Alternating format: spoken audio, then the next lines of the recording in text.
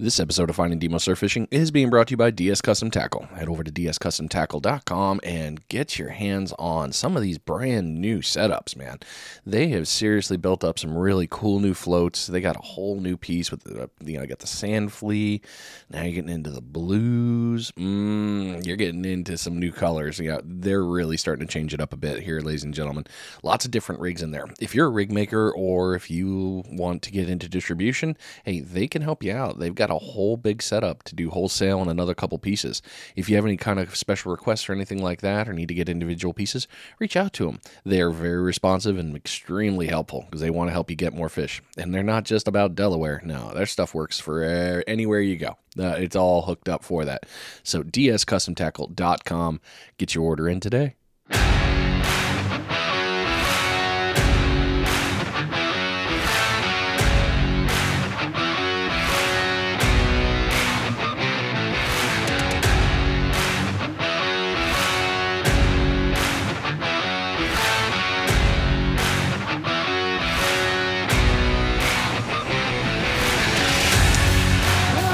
Yay! It's a new week. You know what that means? New episode. Yeah, no, you're not sad because I'm not. We're taking a little road trip this week. We're only going a little east of me this time. Yeah, we're going down to St. Augustine, Florida. And it's an interesting place. If you've never been, I've only driven through it, stayed for a couple days, done a little bit of the tourist thing. But it is, what is it? It's the nation's oldest city. And there's a lot of cool history there and a lot of fun things to do. So really, really fun one. Take a look at it. You're going to love that. This week we are talking with a very, well-known. Is a great one. Infamous. I don't know what the right terminology would be here. We're talking with Mike Cook, also known as the St. Augustine Sandman. Hell of a great musician, fun dude, and great information on his YouTube channel. Just been really doing a lot of fun things.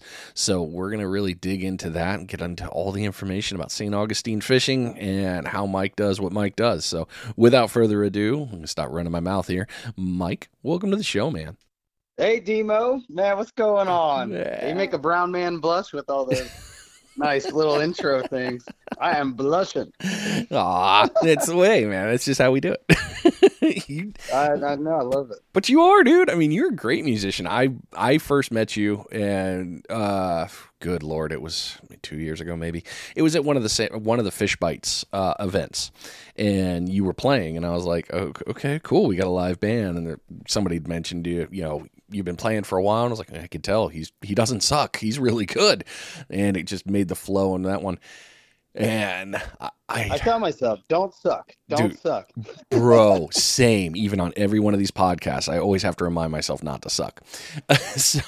And then I just kept hearing more about you, and I saw you a couple more times as I went, and people had just said, yeah, he's a great angler. You should take a look at his YouTube. I was like, he's got a YouTube? Oh, he's an angler. Oh, crap. There's a whole bunch of things. And finally, the stars align, and I can get you on the podcast because I've been lazy and I'm sorry. So I'm glad that you're here. We are here. We have made it. Yes, we have. Oh, man. Okay, so everybody, to find Mike's stuff, you can find him on Facebook, YouTube, TikTok. Are you on Insta? I didn't see you when I did my little stalking of information. Instagram, when you know what, man, I don't have time for all these social media things. I wish I did. I do have an Instagram. I don't really do anything with it. Right. I need one of those artificial intelligence agencies to maintain it all for me. That'd be great. It's probably coming within the next couple of years. I have no doubt. I mean, it's only a couple of years from now before we all get the USB port installed in our head or something to be able to go, oh, that's what I meant for that. Yeah. That's scary. Well, the cracks are already there, so.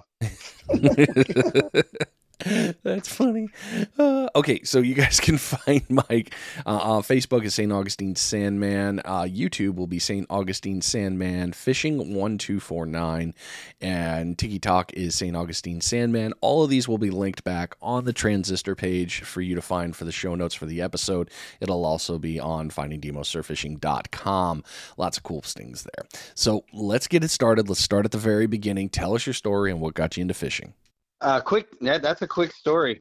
I've been fishing my entire Florida existence, which is I'm going on 41 years of life. But so to start, really what got me into surfing. My buddies growing up, we were like foam boarders and stuff. And I would see all these fish in the surf. And then we decided to start catching them because being kids, growing up in the 90s, that's what I did. There's no way. There's nothing you can do. You can go to the mall or you can go to the beach. We went to the Yep. beach, and Yep. and then I'm not exactly sure what you really want me to say, but we just had a fascination for catching those fish, so we figured out how to. That's about that. No, you said exactly what I would hope you would say. Your story. It's all good, man. There's no script here. And once you catch one fish, you're like, and then you're out there with your high school buddies. It's like, well, mine's bigger. No, mine's bigger. And then you just keep doing it. That's what we did. And the worst part is it doesn't stop. Here we both are in our 40s. Never ends. Yeah, mine's a little bigger than yours. Good luck catching another one. Yeah. Now I have competitions on my channel for who can catch the smallest. So. Hey, you're speaking my language right there. Because we're getting so good at fishing. No, I'm just kidding. Oh, great. No, I'm just teasing. That's funny. Oh, it's just like the kids can fish the tournament there. It's like, hey, I got to catch the small. I got to be the king of the smalls. And I know when this one airs, unfortunately, the tournament will have come and gone. So hopefully when you're hearing this, I will have a bunch of stuff to report that I did it again. I'm forecasting I'm going to find the smallest fish again. That's my goal there. Anyway. You want to catch a small fish? Here's a quick tip. Use big bait.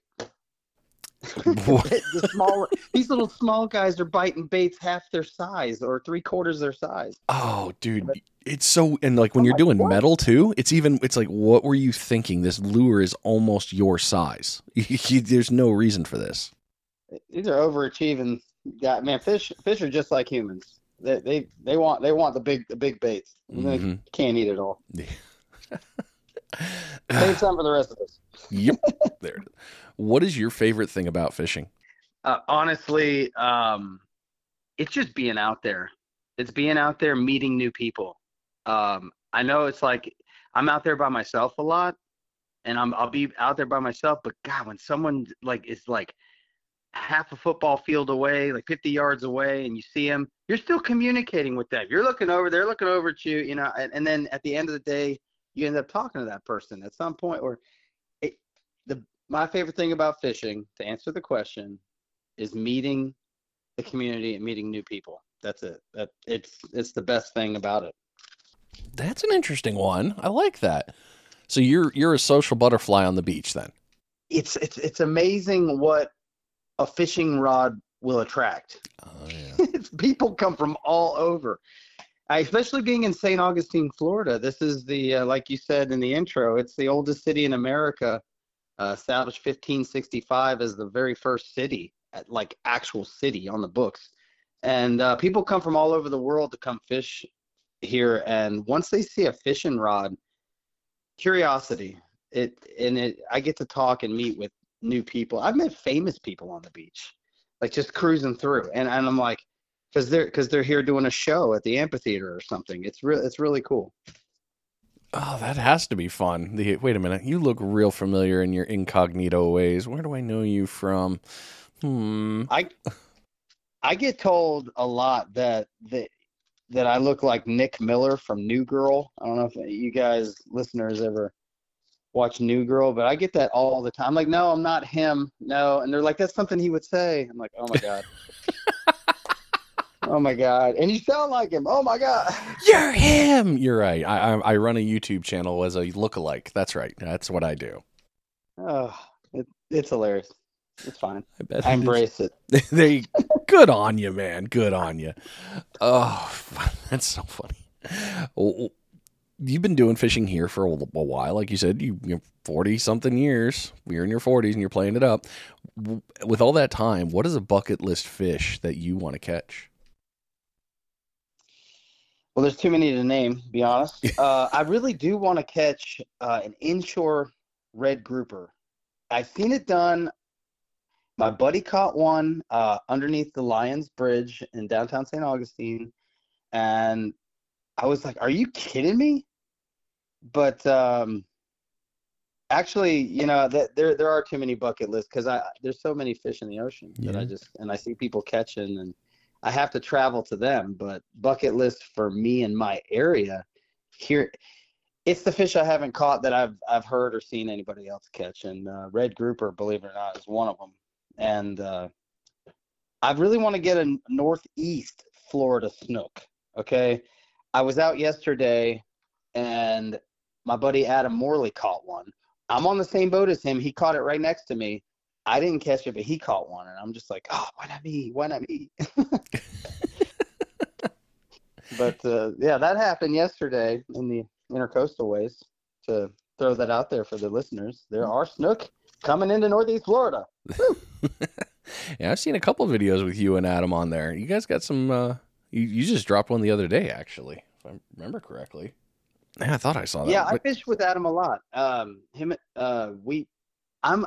a nerd in that way. Like he's very punny and kind of got that dad joke sense of humor, and I'm all about it, man. I just if I can laugh, I'm living. So he helps me do that.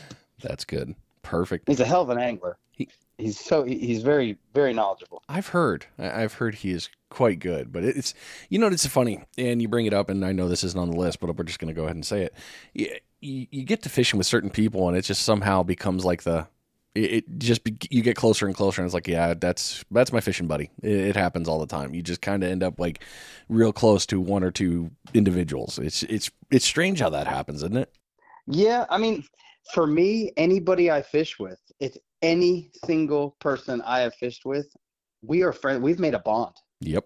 We are friends for life. It's like I'm a musician too, so it's like forming a band. And when you make music with that person and you have a great day, you'll never forget it. It's wonderful. And Adam, and I'm blessed enough to go out with Adam a lot. So he's made me laugh. He did some stuff for ESPN too. He was Oh, wow. a tournament fisher for, yeah. He's been in tournaments and stuff, and I've learned a lot from him in the inshore environment. He's really helped me. He's a book of knowledge. So I'm throwing him out there. Very cool. Yeah, the friendship thing is forever, man. I mean, it's stuck. Like Justin Reed from Justin Reed Fishing. I am out there with him so much.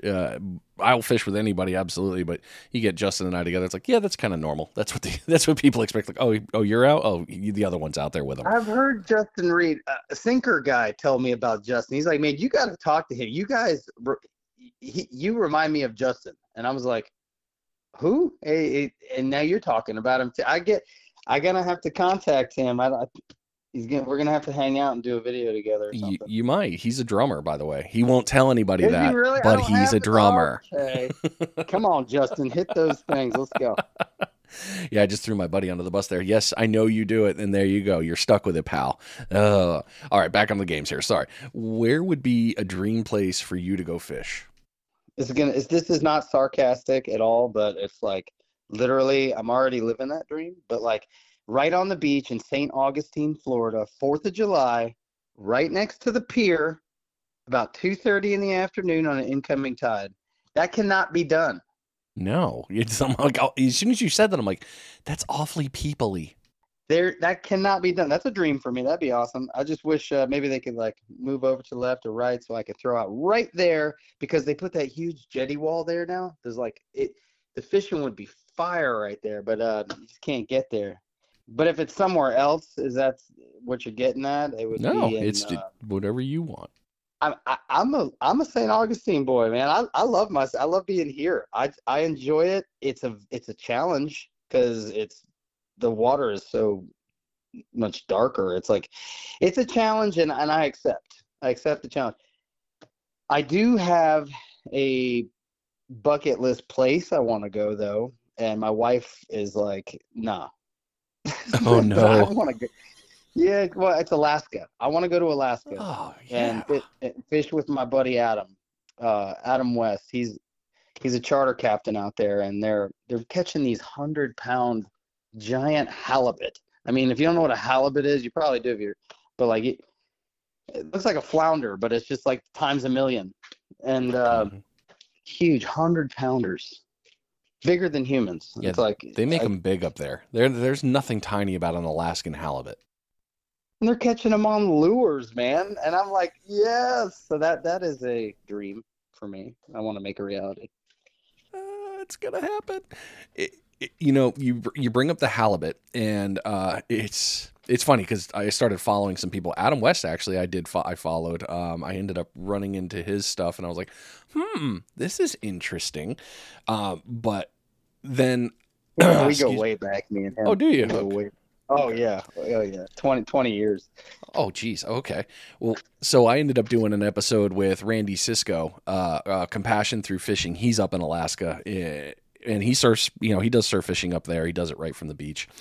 And he started showing me pictures of these halibut he's catching. I'm like, you're catching them from the shore? He's like, yeah, it's not that hard. I'm like, I see all these guys doing it through boats. What the hell? He's like, dude, the fishing up here, you can go anywhere. And the fishing up here is going to be good. You just need a couple of things, a couple of factors, and you're going to be having the best day ever.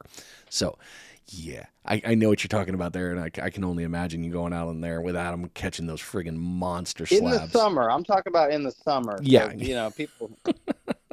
we're not talking about full on Eskimo gear here, but I would like to go in the summer. Well, you got to try one winter, right? Nope. I would do it. I love it.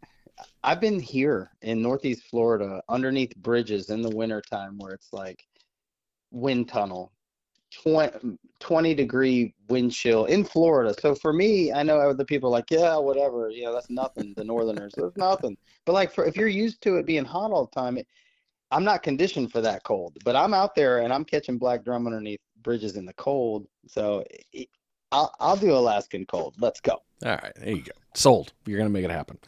Okay. Last question in this one, and then we're going to get into the knowledge piece. Can you share a memorable surf fishing story with any kind of unexpected catches or challenging fishing situation? Challenging fishing situation.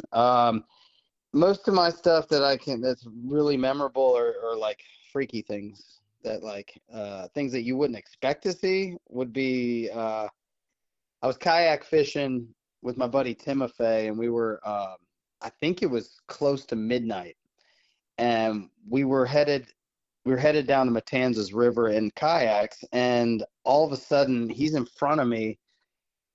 Just huge explosion goes off. He flies out of the kayak. And the water's just like a giant 10 feet in the air splash. And this is midnight. Okay. So all we have is the moonlight to light the way. And I'm like, what in God's name just happened to my buddy Timothy? I have no idea. And I'm flashing flashlights trying to see. He got launched out of his kayak by a manatee, a mama manatee and a baby. And I didn't know what it was. I'm thinking shark. I don't know. I've seen every scary movie about oceans and stuff, but I was like, what? And am I next? Was my question. Am I next? Yeah. Like what's going on? And he's alive. He survived. He just got launched out of his kayak, and he stood up, and he was just like, "Oh, my cigarettes are wet. My my phone is wet." I was like, "God, I'm just happy you're alive, dude. I didn't know what that was." Oh, yep. I would have thought great white shark. Manatees, you gotta watch that. Dude, I've never heard of a manatee doing that, but I could see it with a mom and a calf. I could see that, but just taking out a kayak, whoo, spooked them. Apparently, it's a thing. We looked it up afterwards because we were like, "Has that happened to anybody else?" And it has happened. If you get too close to a manatee in the intercoastal ways, I mean, yeah, you want to take pictures of it and stuff, but if you don't know they're there, that mama will use its tail to flap you out. He got basically pimp slapped by a manatee, with that fin. Like he said, it hit me in the face. I was like, oh my God. Yes, I need to that audio. That's getting saved right there. I'm going to send you that for your TikTok. Tail slap by a manatee. I'm telling you, man, it was terrifying, and yet super hilarious at the end because he survived. Otherwise, I don't know. Man, I'm glad he survived, and that's a hell of a story, and one hell of a great memory right there. That's for dang sure. But this is the perfect. You know what? We're going to move into the knowledge piece, so this is actually the very perfect time for us to go right ahead and get the first bait check knocked out for the episode.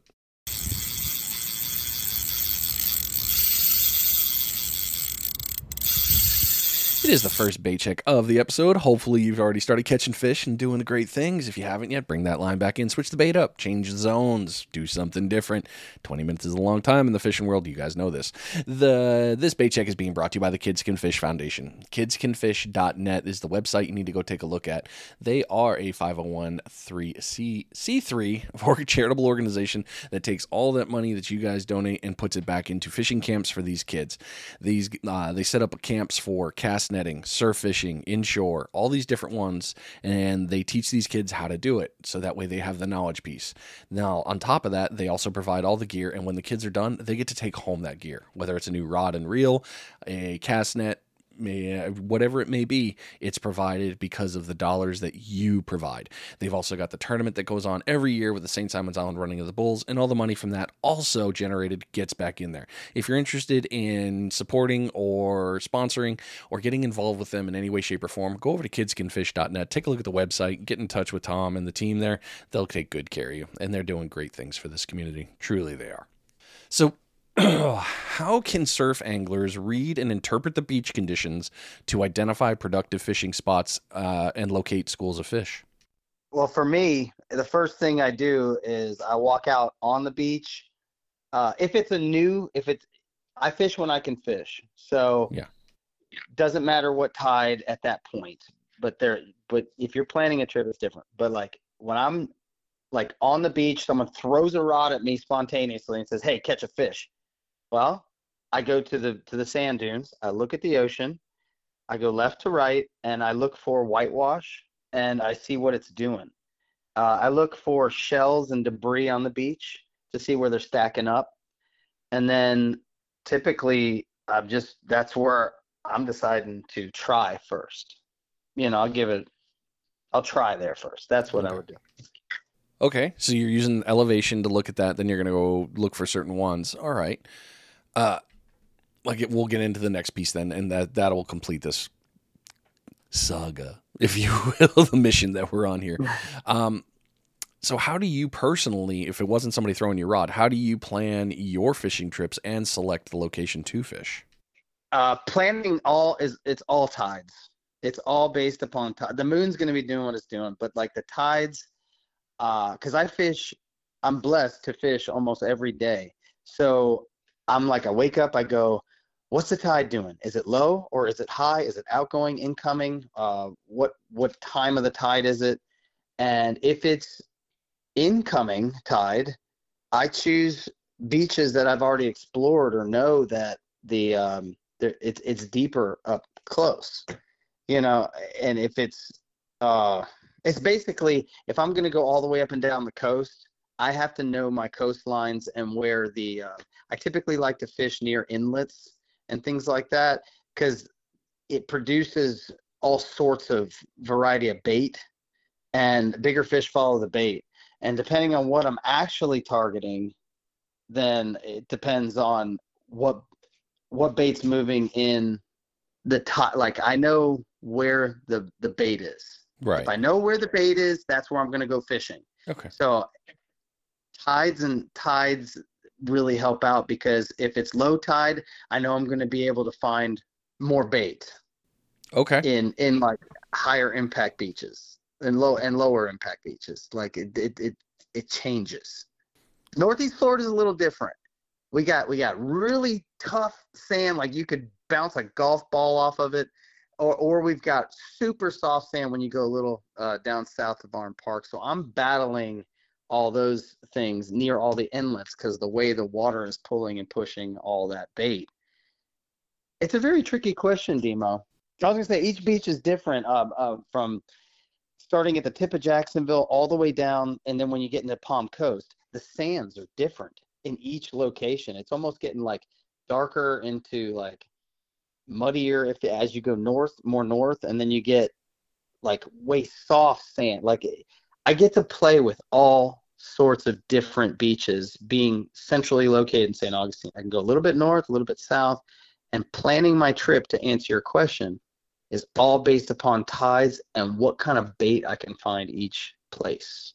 I was trying to get to that as quickly and easy as possible, and I feel like I have a migraine. Sometimes you got to take the long way to get to the end of the destination, and that's okay because the long way can bring some really cool pieces. But like you did, you talked about so many different ones. And this is one thing I love about the East Coast of Florida is you talk to somebody and they're in like St. Augustine or Jacksonville. They're going to go up north or south. There's so many different beach styles that you can fish, whether you want inlets or you want high impact, low impact. All the pieces you just brought up too with the bait things, there's different pieces everywhere you go. So how you plan your trips, like you just said, you just nailed it all, man. And that wasn't just one zone. No, I actually, Brian, I left something out. Like, oh, go ahead. Has it been dredged recently? Ooh, that's a good one. We do a lot of that here, and it's like your local beach. If it's been dredged, guess what they just did? They took all the bait that those fish are going to eat right out of there. So has it been dredged recently? There's a lot of things in Northeast Florida we have to consider because of all these.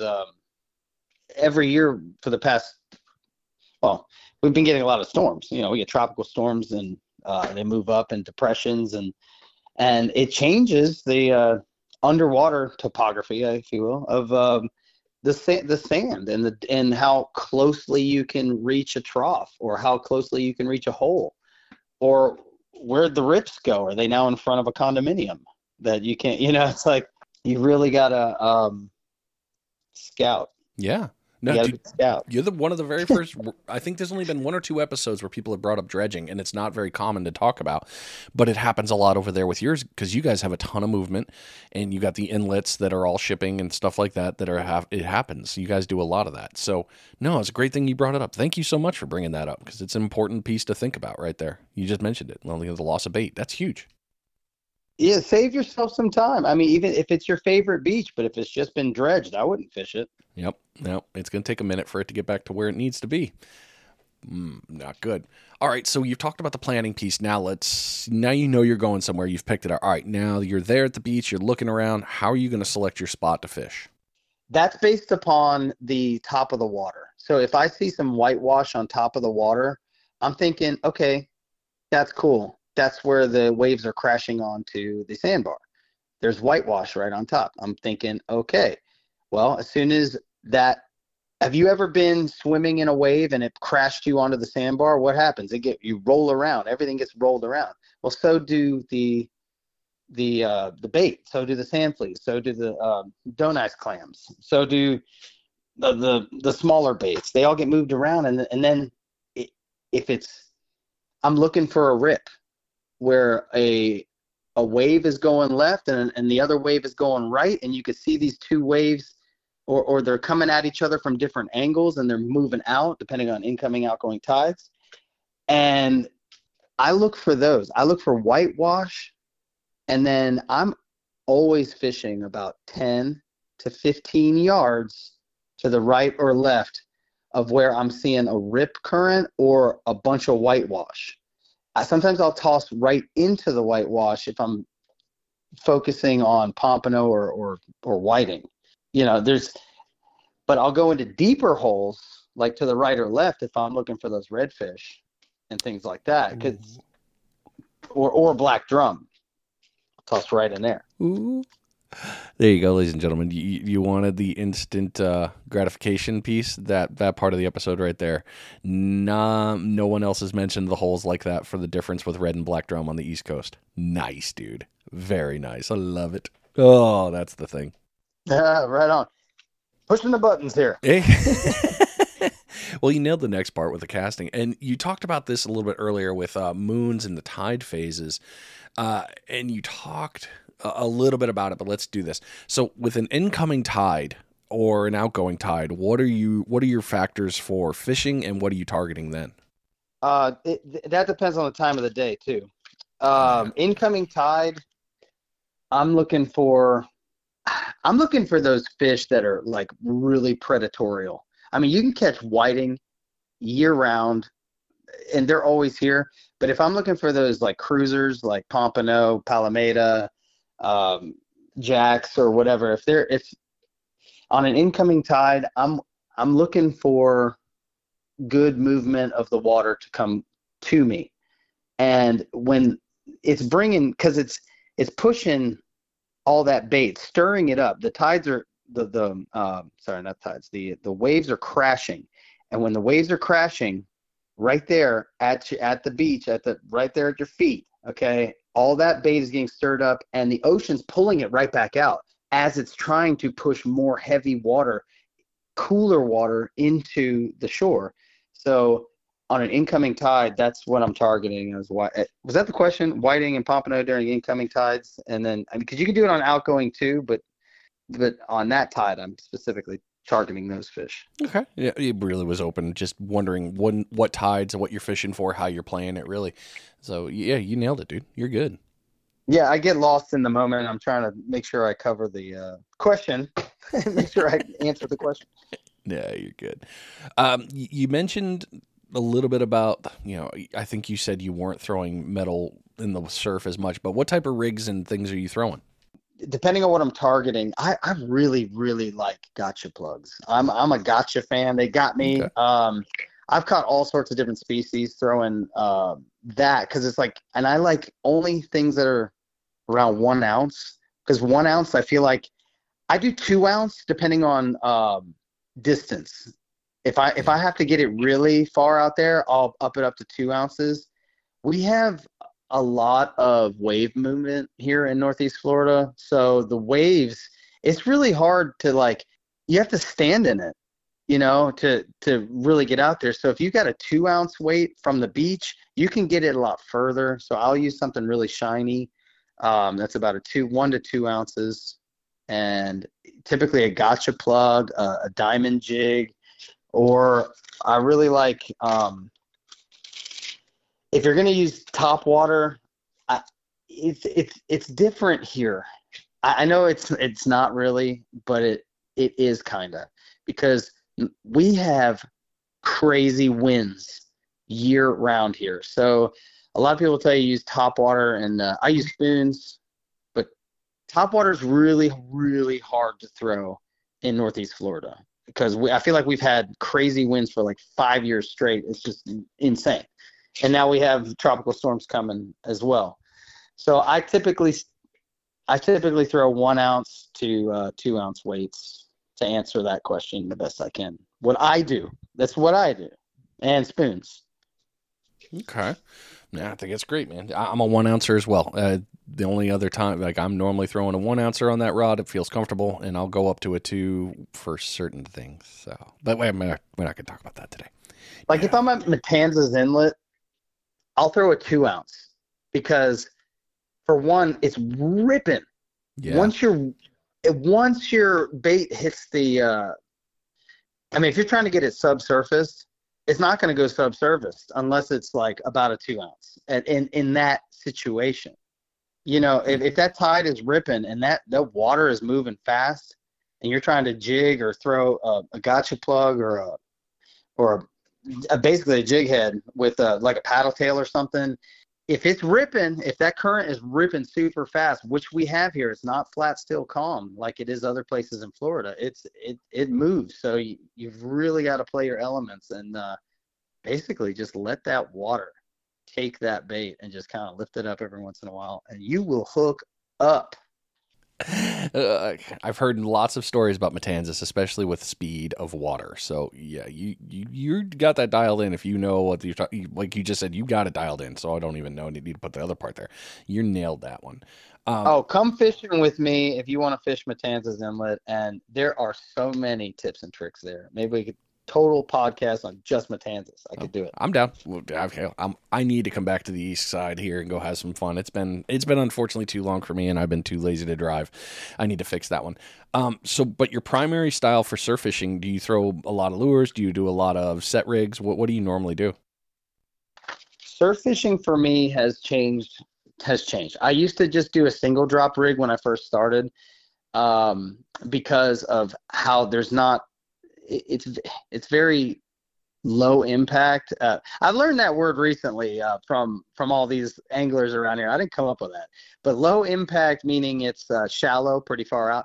So I would use single drop rigs, and then I started watching other anglers who would fish the deep pockets when they get to the second salmon, they're like, yeah, use doubles. And I'm like, all right, cool. So I fish doubles, but I will on low impact beaches, I will use a single drop. Chip Brundage, the sinker guy, he's kind of sparked me back into that. He's like, it's the Uno rig, baby. And I'm like, I used to do that. I was like, but I think I'm going to do it again, man. I like the way he gets me all hyped up because I'm always doing the same thing.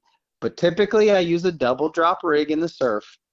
And I use floated hooks. I'm floating hooks, and you do whatever you can do. But I prefer the bait to be off the bottom because we do have tons and tons of catfish coming out of the Salt Run area into the right through the Volano, right into the inlet there. Where the gosh, what's that place called?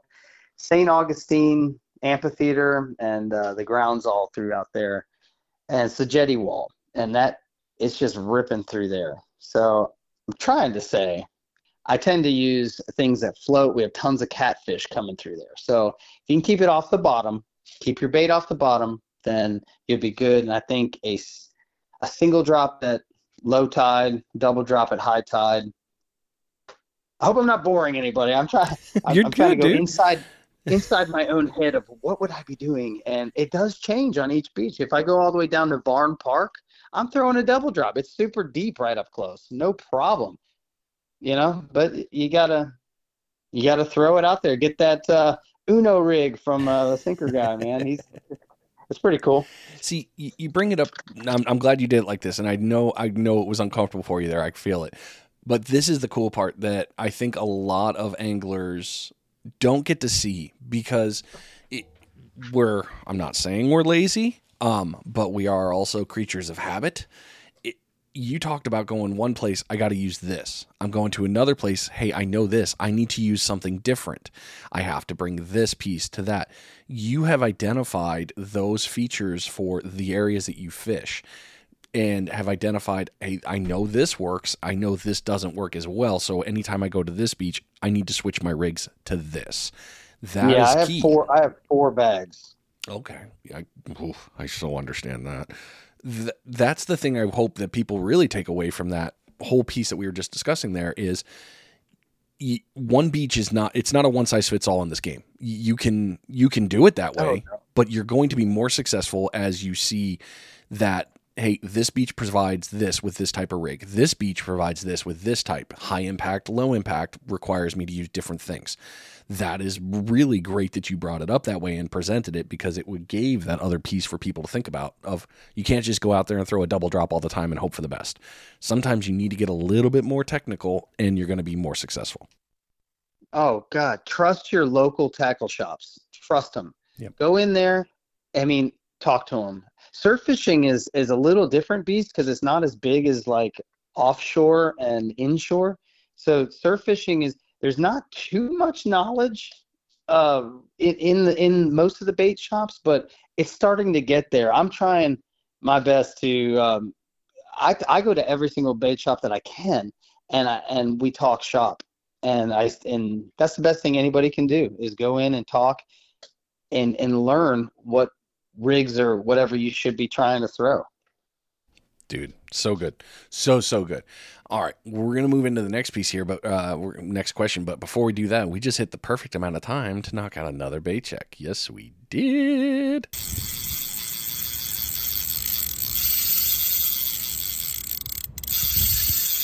It is the second bait check of the episode, and yeah, you definitely caught fish by now because look, you're getting all this knowledge and you're changing things up. I know you're going to be successful, and hey, we just mentioned him. This bait check is being brought to you by The Sinker Guy. Over to thesinkerguy.com. Look at everything that Chip's got going on in the Sinker Guy garage. Hey, you just heard Mike talk about it. The Uno rig. That's right. It's not the Bruno. It's the Uno. Yeah, it's a new single dropper. Really cool in there. Maybe you need to get your hands on some sinkers. I don't know. It's kind of his name. It's his bread and butter. The Sinker Guy. Yep. Lots of Sputniks. If you need something special, reach out to Chip. Maybe he can help you out with that. There is some adjustments that can be made. terminal tackle, tools, lots of great stuff over there at thesinkerguy.com. Get your order in. Great customer service, extremely fast shipping, and Chip's just a great dude. So it's a super win. Okay, we nailed that next one. What are some effective strategies for surf fishing at night? I know you mentioned the kayak at night, but I guess I should have asked if you do a lot of surf fishing at night. Actually, you can call it early morning. It's pitch black. That counts. Yeah, so I mean, we do go out at night. I used to go out at night, like right when the sun was dropping. So I'd fish all through sunset into night, and it's basically tips and tricks that I have. I mean, it's not like it's a no-brainer really. You need light. So I got a forehead light I clip to my head. I got a light that clips on my cart. The LEDs are really bright, so it really helps out. My buddy Brian, do you know Brian Curlett? I'm sure you have. Oh, of you know course. Old Surf Fishing Solutions. Thank you so much. Okay. That man, I swear to God, he is the MacGyver of surf fishing. Dude is amazing. I love that guy. So I've been talking with him for a long time. I guess 4 years now. I don't know. But he's got glow-in-the-dark painted rod tips, and he's got a mounted black light that shines on them, so they're like glowing. And if anybody has the tips and tricks for that, it's Brian Curlett and Surf Fishing Solutions. I use his rod spikes too, and he actually, somebody ran into the back of my cart caddy that goes on the back of my SUV, which holds my beach cart, and I was wheeling back up to my cart and my truck, and the thing is like completely sideways, aluminum bent off, broke off, and it was a hit and run. And I was like, well, how am I going to get my beach cart home? I have no idea. So I threw it on top of my thing and took it over to Brian's house, and he helped me fix my beach cart. And I have just been in love with Surf Fishing Solutions ever since, man. He's just amazing. Yeah, Brian's a magician. He really is. But yeah, you need light. That's my tips and tricks of the night. And also the moon. There's your moon. At night, if the sun is reflecting, basically, if the moon is opposite of the sun, that's when I would go fishing at night, because then you're going to have way more light from the reflection of the sun off the moon onto the water. It's like full moon or whatever. That's all I got for that, really. Okay, that's perfect. I'm sorry. I got one more thing. Go ahead. If you don't have enough money for all that stuff, like glow-in-the-dark rods and things, but you can clip on bells. That's what I used to do. And early in the morning, I would clip on bells to the tip of my rod and everything. Yeah. Jingle, jingle, jingle. I'm like, oh, there's a whiting. I cheat. I use the glow-in-the-dark clip-on sticks. I found those a little while ago. Anybody that wants to see them, they're back on findingdemosurffishing.com. It's not an order thing. If you just want to see it, the information is there. I'm not selling you. See, that's cool. I would definitely. I would do that just to try it. Oh, dude, they're great. Awesome. They last it's really creepy. They'll last like 2 days. It's so bizarre, and you can cast with them still on there, which I love. That was that's the only one that I fell in love with that stays on the rod when I cast. So it doesn't interfere with the line, but it's just a little like 1.5 inch total length maybe, and you just look and all you see is that green tip, and when you see that thing bend, I mean, you know how it is. It's a different adrenaline rush when the sun's down. Yep. Yeah. That's fun. All right, sorry about that. As I digress. Okay, let me get to the next question. I just learned something. That's cool. I love new products and things. I have to test everything and try them all out. I love it. No, I'll send you the link after we're done talking here. That way you can see it and figure out where you can get it. Yes, sir. So what are some effective bait and lure choices for surf fishing, and especially when it comes to species specifics? All right, species specific. You want to catch shrimp. You want to catch anything, use shrimp. Sorry, you want to catch shrimp, use a net. If you want to catch anything, just go ahead and use shrimp.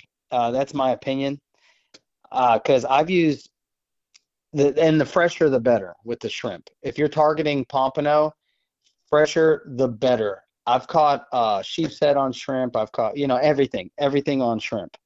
And in the wintertime, I like to use crab and fish bites, man. I swear by fish bites. I love fish bites because I did a whole series where I'll only pull in fish using fish bites, and I've got shrimp on other hooks and things like that too. So I definitely think fish bites, shrimp. I've noticed that the easy flea sand, the sand flea scent that they have, I've caught more species, like different species on that scent Yeah. than anything. Like, but if I'm targeting specifically like pompano, I'm using shrimp and clam and crab.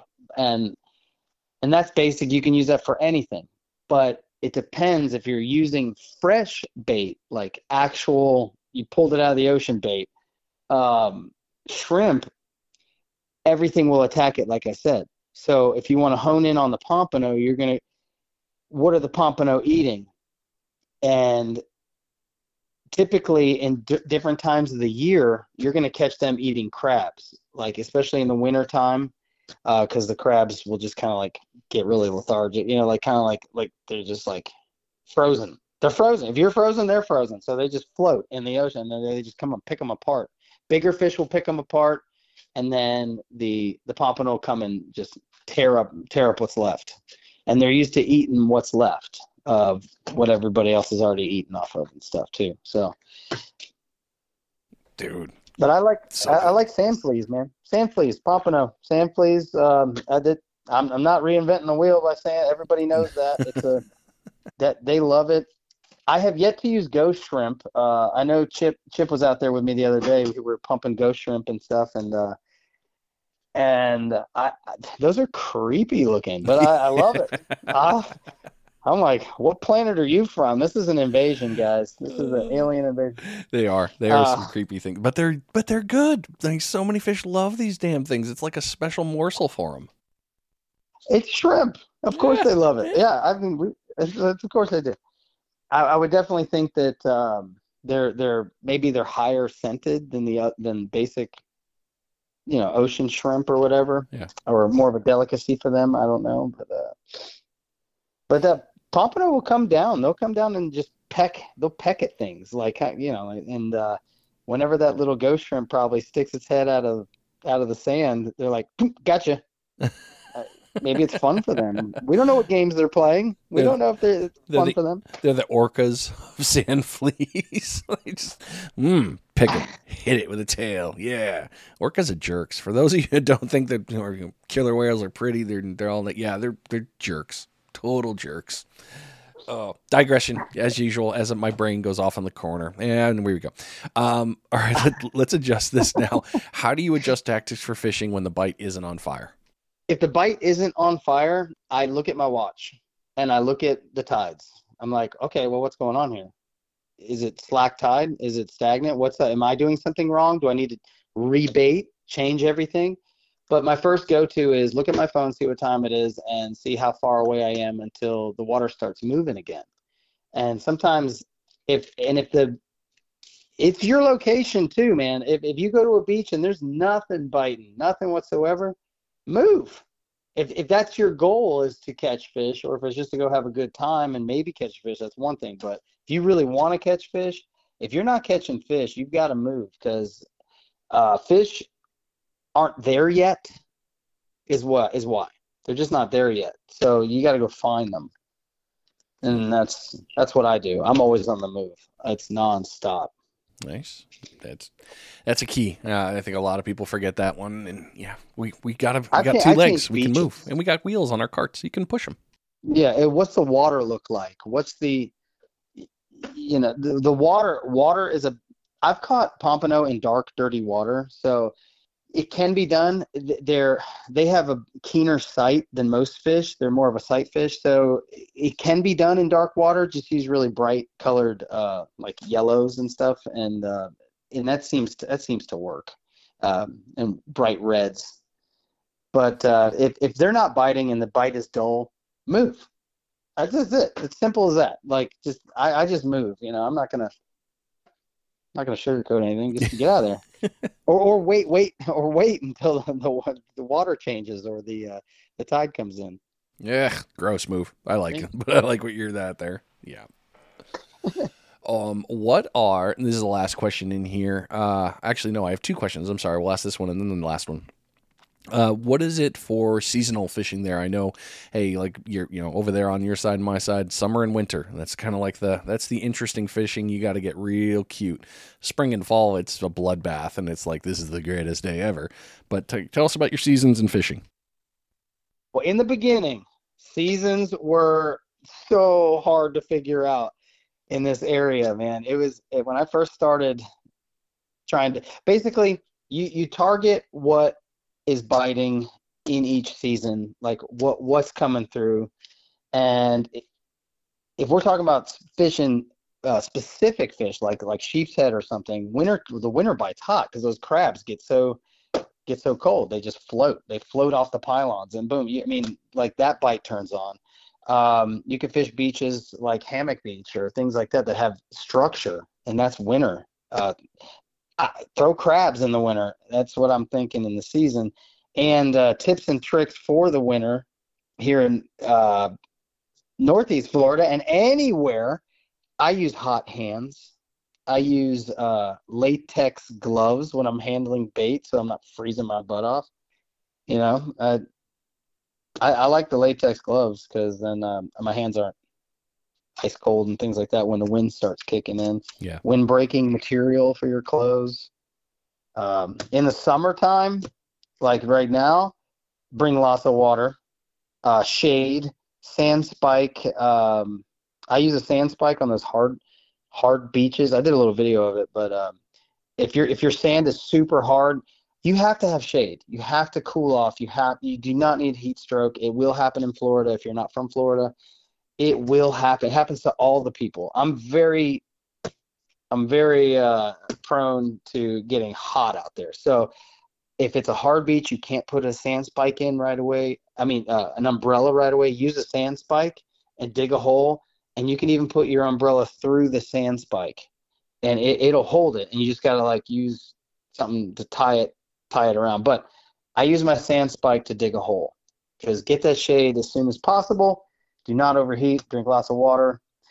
And what other question about seasons do we have there? That's pretty much it, man. Seasons are a beast because, yeah, we all get our vacation time, and I know that, and it's just a matter of knowing, all right, hey, if I'm going to be on spring break, yeah, fishing might be good, but on the same note, it might not be. It depends on where you're at. Just same with like winter and summer break. Yeah, it's important to know the seasons and how to get through them. So, no, you nailed it, dude, and I appreciate that.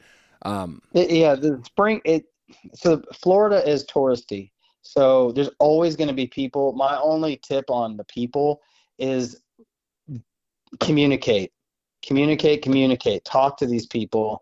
Yeah, you're there to fish, but they're there to have a good time too. And so always watch out for people, and make sure you're tying your rigs on really good, and so they're not snapping off and getting the hooks in the ocean and stuff. And just communicate with everybody. Hey, I'm fishing. It's easy to stand on the beach and make people, just go, oh man, why are they right next to me? Well, go talk to them. Be like, hey guys, just so you know, I'm fishing. Just talk. Communication goes a long way on these beaches because some people don't even understand that your fishing line is out there. Like they see your rod and they're like, oh, it's on the beach. They have no idea that it's actually attached to something that's in the ocean. They don't know, and they drift over your lines. People are people, and they come from all over the place, and I deal with it on the regular. But I found that if I communicate, it educates. So yeah, good. Very, very good right there. Let's nail into this last little bit, and then we'll get into the social media and your YouTube stuff here. What would you say are some of the top surf fishing mistakes to avoid? Oh my gosh. All right, everyone, turn your volume up for this. Do not forget to rinse your saltwater gear off. Saltwater will destroy everything, including your line. Can you hear me? Oh yeah. I heard it. I was going to turn it up for the people in the back because yes, do not turn that. At the same time. Oh, okay. Yeah. Never, ever, ever forget to do that part.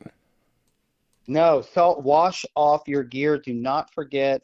And also, I've learned that the mono, if you're putting, when you buy any store-bought reel and you're going in and you're just buying like a Walmart special, I've heard people say that. If you're going in there and buying one of those, that's fine. Use whatever you're going to use. But summertime in Florida gets really hot. You leave that thing in your car because you're on vacation, that mono is going to be it's kind of manipulated by the heat. So all the gases and things that are inside the mono, the oils and stuff, they're just kind of like, they also like, it'll break your mono. Let's just put it that way.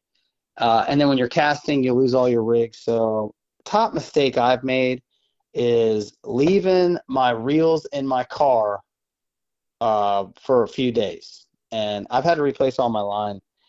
And it will mess up your braid too, especially if you haven't rinsed the salt water off of your braid. So, and another mistake that I've seen people make. This is huge. This goes for everybody and everybody, all up and down, everywhere in the world. Keeping fish that are unknown to you, just because you want to keep fish. Do not make that mistake. You do not want that on your conscience, for one, or you don't want that ticket. You don't want that big money ticket, and it's not good for everything, the fish, the community. But some people keep everything they catch and they throw it in their cooler. And even if it is, like, say the slot limit is, the lower slot is like 11 inches, I won't keep it anymore. I used to. I don't do that anymore. I just because you can keep it doesn't mean you should keep it. I let them grow up to be a little bit bigger, like 12. And then when they're about, I'm talking about pompanos specifically, if they're like 12, then when they get in your cooler, they won't shrink down about 1/4 of an inch or however, depending on how much ice you put on that thing. That could be shrink wrapped. I don't know. But they could become undersized after you put them in your cooler. That's a mistake that people don't realize, is that even though it's 11 when you pull it out, you're so excited. When you put it in that cooler, it may become 10 3/4. Yeah. You know, you just got to watch out. And if you get checked while you're on vacation, that's the last thing you need to be spending your money on. You got to be buying Disney World tickets, stuff like that. Dude, I'm in the same boat. I stopped keeping it for now. The minimum for me on a pompano is 12. It's like, well, what's the point in going smaller? You're not gaining anything. And there's another one bigger out there. It's going to be. They always are. But yeah, those getting a little bit outside the slot limit doesn't hurt your soul. And it won't hurt the fish for you doing that either. You're welcome, ladies. When you get, yeah.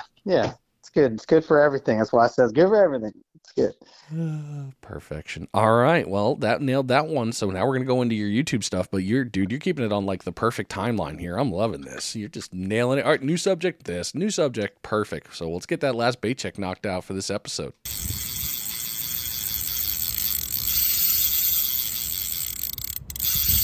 It is your third and final bait check of the episode, and hopefully you've caught a bunch of fish and life is golden. You're just listening to this podcast on the way home and things are just great. Yeah, that's what we want. This bait check is being brought to you by Ninja Tackle. Go over to ninjatackleva.com and go ahead and get yourself on those pretty little rods. That's right, the Ninja Dagger series. You guys know I love them. The 7-footer all the way up to the 12 I have.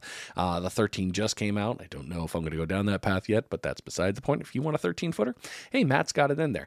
Maybe some reels, lots of cool pieces in there, rigs, terminal tackle, basically just about everything you're going to need to take to the beach. Matt's got you covered in there on the fishing side. If you're into shooting and firearms, he's got you covered on the firearm accessories. That's right, Ninja Tactical. Lots of cool pieces with aim point, other kind of optics, and Glock accessories. And also accessories for the AR series. Other ones, well, I could go into the whole thing, but you just need to go to the website, all right? NinjaTackleVA.com. Go take a look. You're going to be all set, I promise. All right, man. So let's start talking about your social media, the content creation world. Can you share with us how you got started as a digital creator in the field of surf fishing and your music?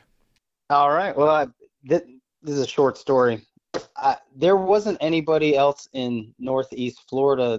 Not Northeast Florida. That's incorrect. There wasn't anybody else in St. Augustine to show me on YouTube where the fish are and what we're biting. So I was like, all right, I'm going to go do it. and I started doing it, and people started following it, and then that's where I am now. I Now there's other content creators from Northeast Florida. They were here before me, but they would come to St. Augustine every once in a while, and so I'd go online, and the video would be like from last year or like 4 or 5 months ago, and I was just like, we need something constant. We need something going. COVID happened. I had nothing else going on. I play music for a living, so everything got shut down. So I was like, you know what? I'm into videos. I'm into video editing. I took video production in high school, and my major in college was music business and creating videos for my music. And so I already had that kind of like understood of how to make videos. So I just put it together, and typically when my dad passed, it it made me think a lot of like I don't have any videos of me and my dad. I got nothing. So I was taking my son Dean out, and we would video us catching fish and doing, and I would take videos of me and him going on these little adventures, fishing adventures, um, and I wasn't doing anything with the content. And eventually, just like a light bulb went off. Ding! Hey, nobody else is doing it here in St. Augustine. Maybe it'll help. Maybe it'll help the community. Maybe it'll help. And so I started doing it, and people are liking it. So I kind of felt like now I have to do it. So now I'm doing it, and I also enjoy it. So I love it. Well, you kind of nailed into what inspired you into the combination. So way to go. You're jumping ahead there. Oh, my bad. No, I love Okay. it, dude. It makes my job easy, and it's so cool because a lot of these questions all end up tying together, and because it's kind of a lot of it is similar, and sometimes you can't get the information, but there's occasionally a time where you get a question and it sparks a whole nother thing, and it's like, oh, who would have thought? So I love that when you did that worked out. What roles would you say digital media has played into your approach to surf fishing Digital media, like uh, or content what do you mean? creation and stuff like that? Oh, okay. How it played? That's a good question because I'm not really too sure how it plays into me fishing, but it like digital media allows me to share my my fish with everybody. So Yeah. it's like, hey, in case you didn't know, if you're like coming in here from Michigan, I hope I'm answering this question, Brian. I don't know if I am You or are. not, Go but for it. okay, okay. Like if I get people commenting on my videos that are from like Michigan or from Ohio or from Maryland as of late, and like they're like, I'm going to be here during this time. What's going to be biting? So I just send them a link to a video I did last year. Like this is what I did during that time. Check that out, and it's a good reference and guide for my. I can digitally send them like something. Oh, here you go. Check this out, and this is what I did on this beach. Maybe it'll be the same. Maybe it won't be. Yeah. Okay. I hope I'm answering that question. No, you absolutely did. You nailed it perfectly because it's the combo there. Um, how would you say that you doing social media content creation, YouTube, all these pieces, enhance your experience with connection with the sport? That's a good one too. It's kind of hard. I guess people are reaching out to me, and it's connecting me to the sport more. Like I'm gonna do this stuff anyway, but since people are reaching out to me, like, hey, try this, do this, I'm starting to learn new things that I've never learned, and I'm also reaching out to them and asking a bunch of questions. And social, I wouldn't have done that otherwise. Otherwise, it would just be me doing videos, posting things, but it is the community coming together to reach out to me. I'm reaching out to them, and we're combining our knowledge of this area. And I think, I mean, I know people do it in other areas, but I'm happy that I can do it in this area with the family. I call it a family, the fishing family we have here. And I think that's what you're asking me. Yeah, that was perfect. You're good. All right, we're going to get into the technical piece here. Can you walk us through the creative process? And by that, I mean, how do you plan, capture, edit, and share your surf fishing experiences on any of the platforms? Okay, so I go out and I fish when I can fish like the average guy. That's just what we do, the average girl, whatever. We we go when we can go. And so when I plan a trip, it's always like, well, what's going on today? So like I said before, I look at the tides. I make sure that the weather is good. There's no lightning storms or something. We live in Northeast Florida here, so there's lots of storms, lots of lightning. And so you always got to be careful with that. And when I plan a trip, it's, well, what's everybody talking about? What's the bait shops talking about? Well, who's catching what? So I like to go mingle. I like to go talk. I check out. I know this is terrible, but I don't go to YouTube for that. I always go to Facebook and I see what everybody's talking about in the forums and the groups. And then I chime in and talk, and we all help each other that way. And that's how I plan my trips. And then as far as what I'm going to use to catch those fish, I have to really hone in on, well, what bait is there? What's going on with the movement of the water? There's a lot of factors that play when it's mostly weather, water, and well, I'm going to sound like Captain Planet here in a second. Weather, water, heart. It's like, oh, your powers combined, you'll catch a fish. Oh, you just showed both of our age, because I can see all the characters now with their rings, and I'm all, it's such a good show. I'm telling you, man, it all factors in. But if I'm trying to, sometimes like I know for a fact, I'll go down to Matanzas Inlet on a low tide. I'll walk all the way out on the inlet side, and I know that because that water is moving out, or it's like on the very end of the incoming tide, I know, okay, that's my trip because that's what's happening right now. So I'm going to go out there. I'm going to throw a gotcha plug out into the inlet side. I'm going to walk out as far as I can, getting wet, wearing a backpack, wearing a camera, and I'm going to go out there and I'm going to toss into where the water's moving out into the ocean. And I seem to be successful when I do things like that, because I know that if the water's moving, planning a trip all depends on the tide. I said it in the beginning of this thing. I'm saying it now. It's good. And confidence, Yeah. confidence. You got to have, like, I can do this. I can get out of bed. I can go do it. I know it's raining, whatever. I'm going because I want to catch this thing. Dude, so good. So good. Yes.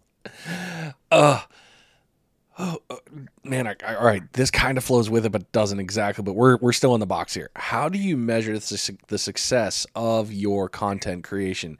Is it based on engagements, audience growth, personal satisfaction, or something else? I get, this is one that I don't know how to answer other than I'm just happy when I get home and I captured the footage, because that's what it's all about for me. Yeah. Is to have the memory to share with my family.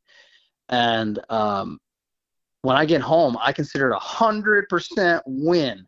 If there's no computer glitches, the GoPro didn't glitch, the cameras are good, I've got the footage, I did it, we caught the fish, that's a success in its own. You can catch the fish, but you also have to catch the footage, and that is a success. And when I get home, and also, I don't know if this is what you're looking for, but when people start to comment on it, like, hey, good job, good stuff.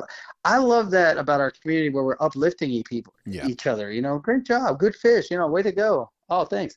And it makes me feel really, really good. So the success there is just having the footage to show everyone, and being fortunate enough and blessed enough to be at the right place at the right time.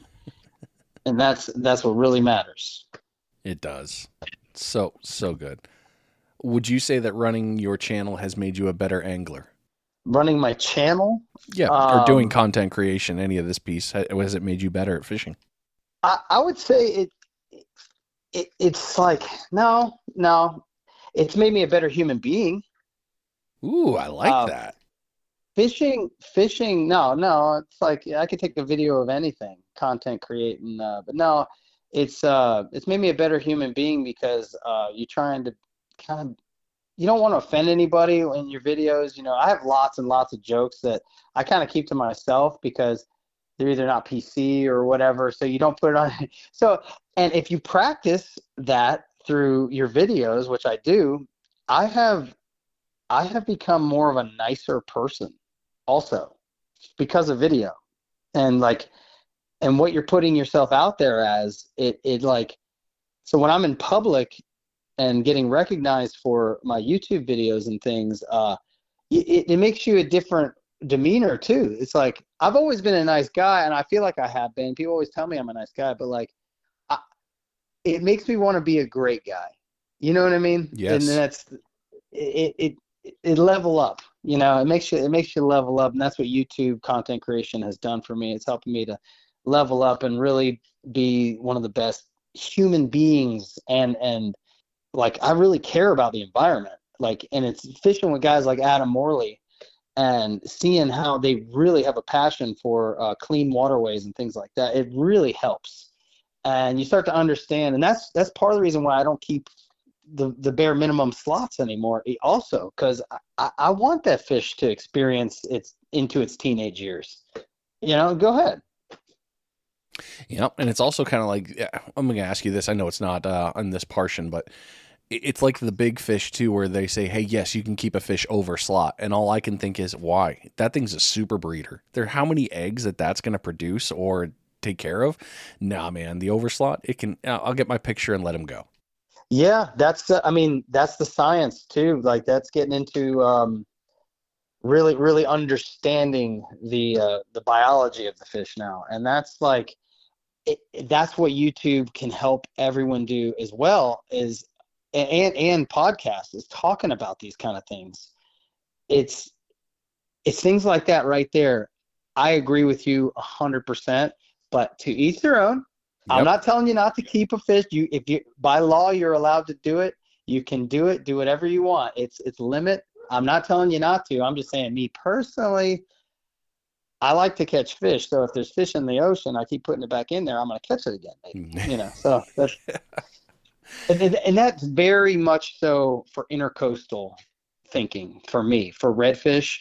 Like if it's I tend to put them back. I guess that's why they went to like one size one for per slot. Yeah. It's interesting, but we did just release over 100,000 redfish in this area in Northeast Florida. It was the CCA and the Florida Star. CCA with Florida Star with Duke Energy. They released over 100,000 redfish this year. And in 2 years, man, everybody's gonna be catching them, and maybe the limit will go back up to two. We'll see. Yeah. The conservation efforts. I mean, I need to do a whole episode on that. That's on my list of things to do. But that makes the difference. I mean, we all want to be able to catch. I want my daughter to be able to catch this, and then her kids. I want to take my grandkids out and be like, yeah, look at that red. Yeah. I know. I put it like if it's in the hole, I'm like, boom, I want to catch that again. So I've always. But if you're going out to eat, I mean, that's a totally different beast, and I understand. I'm not hating on any. I'm not hating on any of you guys, Nope. man. Like, keep your fish. Absolutely. We all agree. We are both in very much agreement there, and hey, all good. But if I got enough fish in the freezer, if I got enough, don't have to keep everything we catch. Yeah. You could just enjoy it for the moment. Can you recommend any resources or influencers? If you hate that, God, I hate that word in this community. Can you recommend anyone that has influenced your work or inspired you to do more? Influencer sounds so negative. It does, dude. It's like the worst. You influenced me. Like all I see is God, I'm gonna hate to say their name on here, and I hope I don't get meta tagged or anything because I don't want to be associated. But I hear the word influencer, all I see is a Kardashian, and I'm like, gross. No, no, I hate that word. It bothers me. I don't know why. No, trust your gut. It's the red flags. If you get a red flag, you get a red flag. That's just how it goes. That's how I feel. No. Your question was, is there anybody it's helped inspired you or influenced your work? Oh, okay. That's super easy for me. Fishing was always like it's always been like I'll be on the beach and there's some guy catching fish. It's the people that are here. Like I'm like, what is he doing down there? And then once you get social media, I'm like, oh, what are they doing? Everybody that is local that's catching fish, I don't care what kind of pole, what kind of gear they're using. If they're catching fish, that fires me up. I'm like, what are you catching? What is that? And then but I've learned so many things from like Chip Brundage. I've learned things from the guys at Fish Bites Trading Post, Brett Warren. I talk to him. We go fishing together. Brett Warren is a book of knowledge. He he's got me up in my pliers game, like things like that. My buddy David at Avid Angler, Chip over at I'm no my buddy David at St. Augustine Paddle Sports. We talk about kayak fishing. Uh, Chip at Avid Angler. We talk about reels and taking them apart. I'm learning so many different things. Like at Barry Cronenberg. I always screw up his last name. I love you, Barry. Kronberger. Sorry, Old Cronenberg. BS you surf know, fishing. Oh, God, I freaking Barry. love talking. Yeah, yeah. Oh, you know Barry. Okay. Yeah. So I love talking surf fishing with him, and he teaches me things about people that I already know, like Brian Curlett with Surf Fishing Solutions. I learned so much from him. Mark Burford with Over the Bar Rods. I swear, I saw during your what's that called? I'm sorry, a bait check. During your bait check, you were like talking about Ninja Tackle Dagger. I can't wait. I want to talk to those guys. I don't even know, but there's so much I can learn, and everybody is working so hard to make this game, the fishing game, surf fishing game, a new they just want to teach everybody. It's really been the kind of like the black sheep of the fishing community for the longest time. It's like the untalked about thing. Like it's always been about offshore, inshore, kayak and things like that. But surf fishing is really making its way. You got guys in the Panhandle just blowing it up on YouTube, and that's it right there. The knowledge is there. It's out there for everyone to grab. And you probably have more questions for me, but I was going to say that's why I feel like St. Augustine YouTube channels. I encourage more people to do it because it helps us see what's up. Show it. I don't care. I'll show you my fishing spots. As long as you're putting a fish back. Only asking for that one little piece, not much, just that one little piece. Wow, man, yeah. You've crushed it in this one. I only have one more question in this category, and then we're on to the last. We're on to the closing ones to get you out of here, man. So, okay. I'll ask this one, and then we'll move on. Where can people find your digital content and stay connected with you through your surf fishing journey? St. Augustine Sandman on YouTube. I got St. Augustine Sandman on Facebook. Yeah, I don't really have that many likes on that because I haven't even really launched. I'm starting to get better. I have so many things going on with my music career too. Mike Cook Music on Facebook. I'm a professional musician for a living, so that takes up a lot of my time as well. Everyone's like, "Why didn't you have a YouTube for music?" Because I'm like, that's not what no, that's my job. They're both passions, but my real passion is catching fish and going out there and being in the surf and in the waterways and catching fish. But you can go on Mike Cook Music and check that out, or mcookmusic.com, or on any streaming service. If you want to check out Mike Cook and the Jam Shack Underground, you can get my original music. If you like original music, check that out. Some of that stuff's been on television, radios. We opened for bands, we opened for Leonard Skinner, Sister Hazel, Stroke Nine. We've opened for some pretty big bands back in the day. So some of that music is pretty cool. Yeah, dang. I didn't realize you'd opened up for bands too. I knew you were doing music, but I didn't realize it was that good. Congratulations, man. Oh, yeah, no, man, so music was my thing, man. Actually, the song that plays at the end of every single one of my episodes, I have like a Sail Away With Me, whatever. Anyway, I'm not going to sing it to you, but it's called Sail Away With Me. And the touring bass player for Flock of Seagulls, and we're dating ourselves here, but the touring bass player for Flock of Seagulls helped me. His name's Lou, and he helped me by being the sound engineer on all that. He played the drums on it. He played the piano. He played the a guitar part on there for me. And he lives in St. Augustine, and it's pretty cool. The stuff sounds good, and check that out. And also, if you come to one of my music shows, any one of my shows, I have my new float rig, and I'm just kind of, while supplies last, I'm just giving them away. Like, hey, check this out. It's kind of like a business card. Check this out. Check it out. And hopefully, and you can use it. Use it, use it, use it. Make your own. Do whatever you want. It's my gift to the community. Make your own. Very cool. And That is a cool business card. yeah, they come from all over the world in St. Augustine. Okay. Well, all right. Let's get you into the last questions here, and we'll get you out of here. What advice for someone who's just starting out in the surf fishing game? What's one piece of advice that you'd give them to set them on the right path? I would basically. All right. Let's see. Go see the sites. I don't know. The fish new waters. Go to events, especially your surf fishing seminars. Go check those out. Chip and Spencer do a really good one. Fishing Girl, she's got a one for like just females, I think, down near Palm Coast area. Basically, watch YouTube, learn, talk, communicate, be part of this fishing community family. If you take care of your local people, you take care of your regional people, you take care of everybody. Talk about them, lift each other up, and we'll all be able to get fish. We're all going to catch fish. So let's do the best we can with what we got. And if you're just starting out in surf fishing, I suggest that you really pay attention to what the people are talking about and go be friends with us. Come to the Fish Bites Trading Post whenever I'm playing music there. Check it out. Look on my page. I'll tell you everything you want to know. I'll talk to you, hang out with you. I'll even go fishing with you.